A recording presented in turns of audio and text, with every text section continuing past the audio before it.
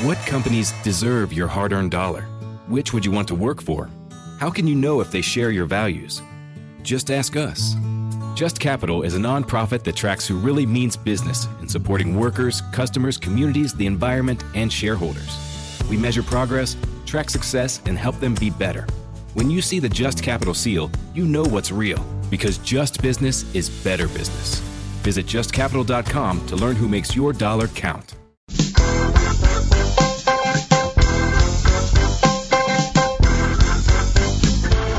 You are listening to The Sports Church. I am your host today, Gina Barr. It is a great honor and pleasure to be with you on this afternoon. How are we doing over there, Bugsy? Hanging in there. That's good. That's good.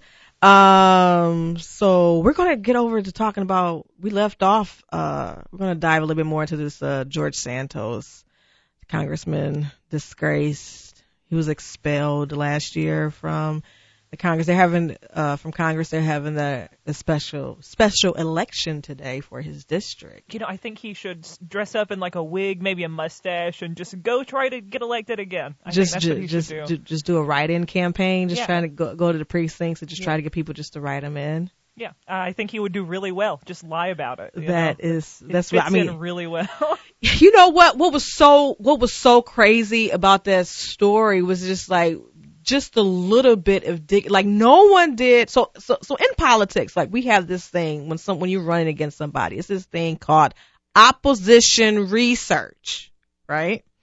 And so what you do is like you dig into someone's past and you kind of like just, what you find out you can use against them when they're running for office. So if you have someone that's a crook, and when you have somebody that's been to jail, if you have somebody that talks about their family background, you can look at, a lot of them. Or, in George Santos's case, somebody who stole his boyfriend's phone or something at one point. Do you remember that? And then pretended to be him? I mean, it was so much. So he lied about being Jewish. Yeah. Well, and then he clarified that one, Yeah. That one, I thought it was kind of funny. My family's a little Jewish. I can say that. But he was Jewish is what he said, He wanted to clarify that. What does that even mean? Kind of like a Jew, like some, I have no idea. Like, that doesn't make sense. Who would say that? That doesn't make any sense. Like, okay, nice attempt to say. Either you are or you are not. Now, you can say that you converted to Judaism. That's different.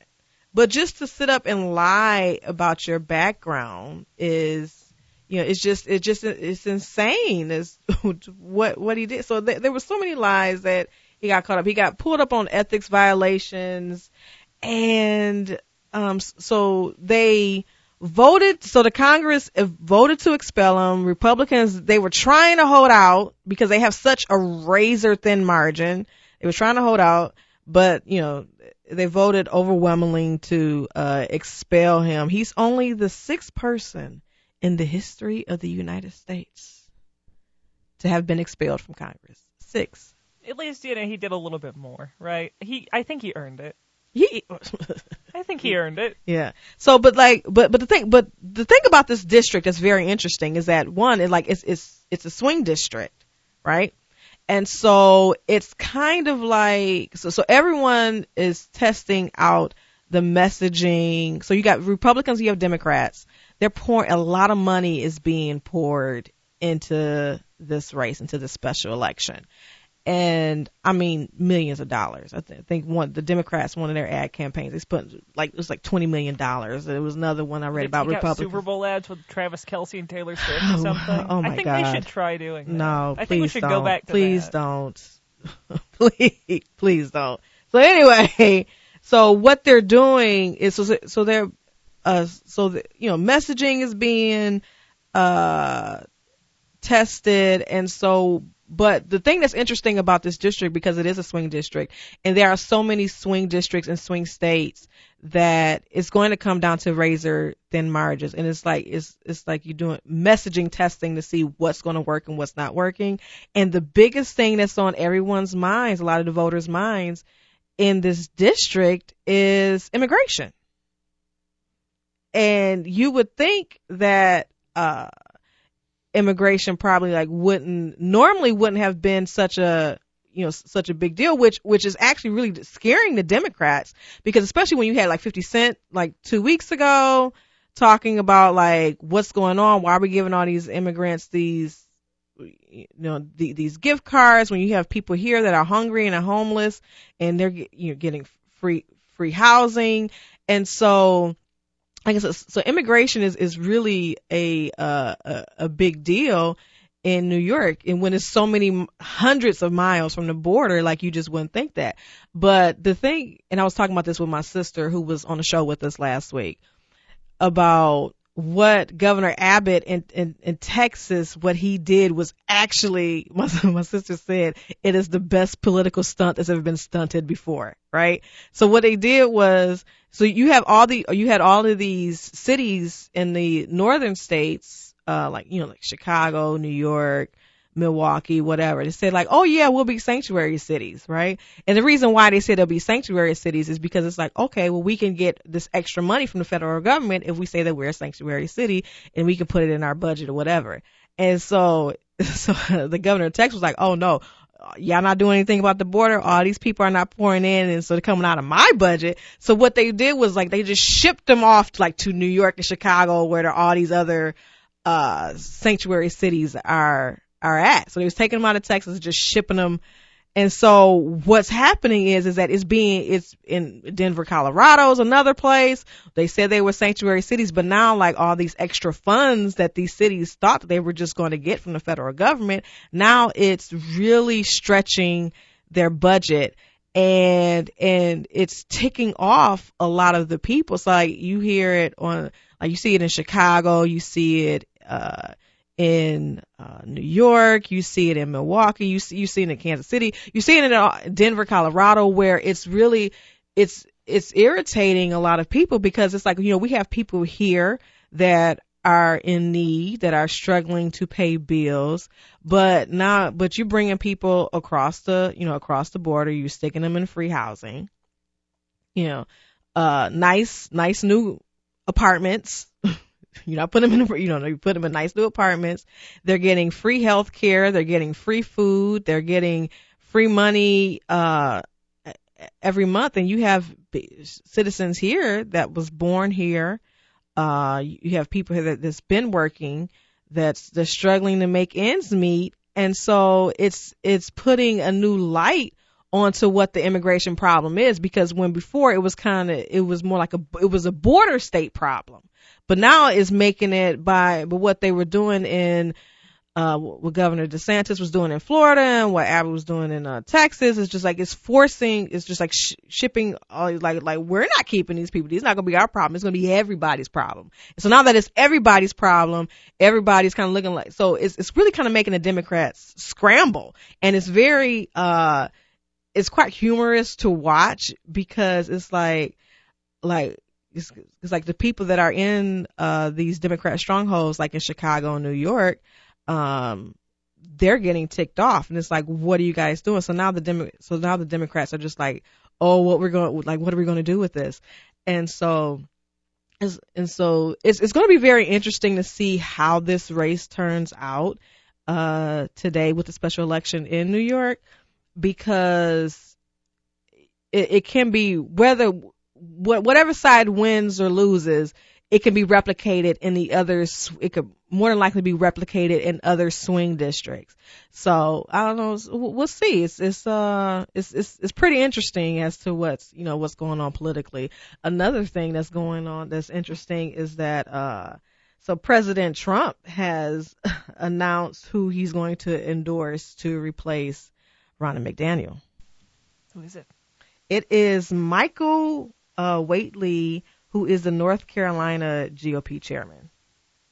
You have no. I've never heard of him. I mean, I've heard of him, but that's just because, actually, a friend of mine, she's the RNC committee woman out of North Carolina, but and he's also endorsed his daughter-in-law to be the co-chair, Laura Trump. What's that face? I just, would you endorse your own daughter-in-law? You know what? Seems kind of off. But you know what? See, here's the thing. I would I'm not against. I'm the type of person. I'm really not. If my family is qualified, I'm not against nepotism. But at the same time, just I also like Hunter Biden, like Joe should not have had Hunter do anything. Like he shouldn't have had him do anything. Like that's when nepotism is bad. But when you have somebody that's competent, so Laura Trump was actually thinking about running for a Senate in North Carolina. She didn't end up doing.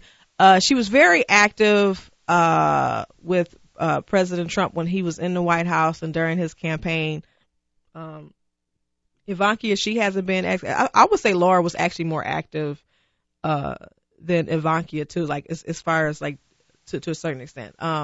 I've met Laura twice. I actually sat next to her at a DC function. She was very nice. I liked her. So I think that she would, for what the job entails, she'll be fine.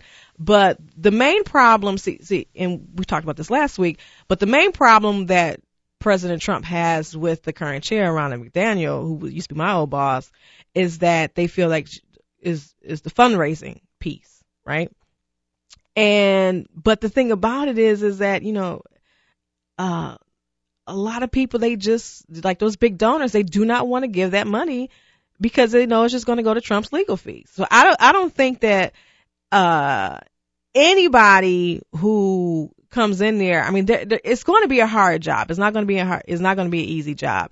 And he's also bringing in he wants to bring in like a new chief operating officer, someone who's working on his campaign because they wanted to make it seamless between the RNC and the campaign, which really isn't uncommon. Typically during an election year, the presidential campaign does kind of take over the RNC, but what is uncommon is to force the current chair to step down. Like that's very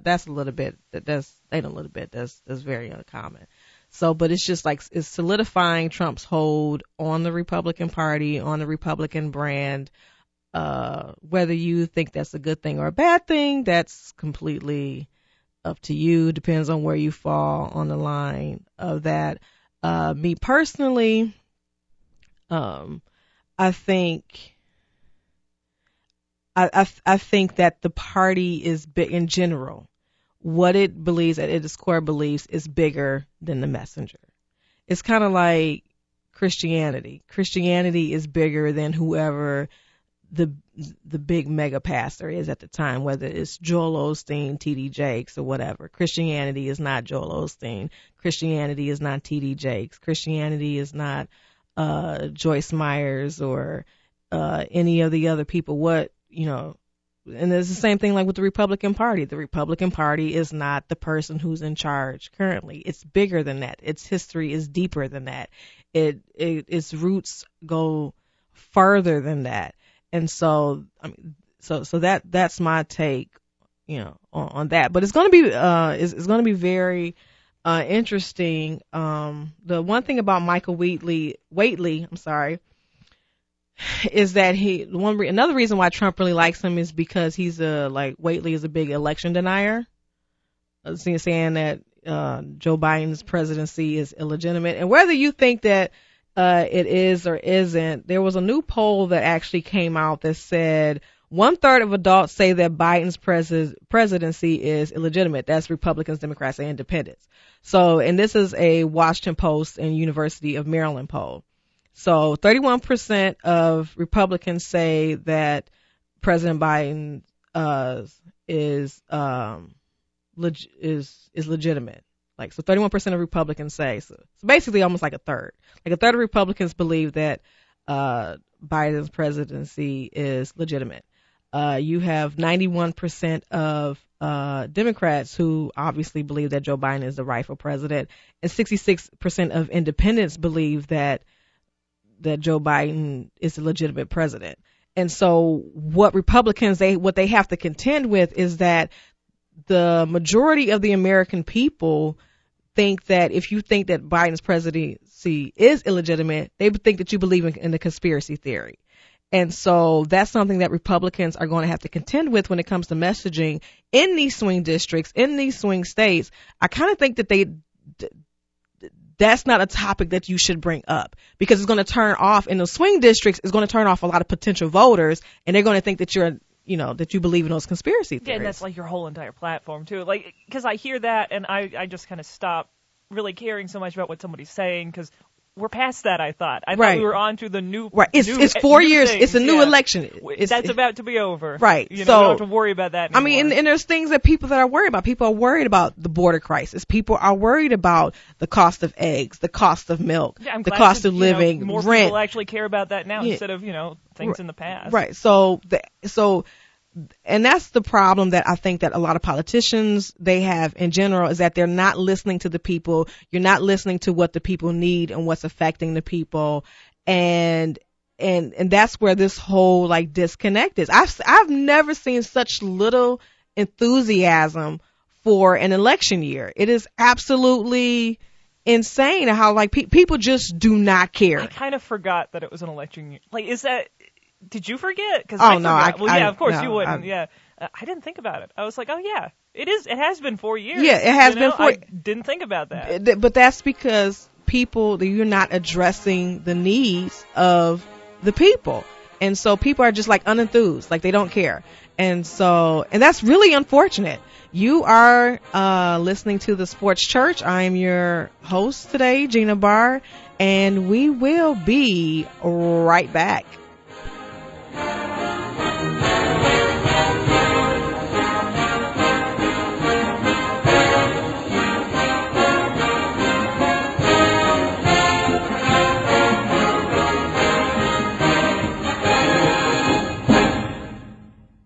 And we will be right back with Christian Horn, Sports Church Radio.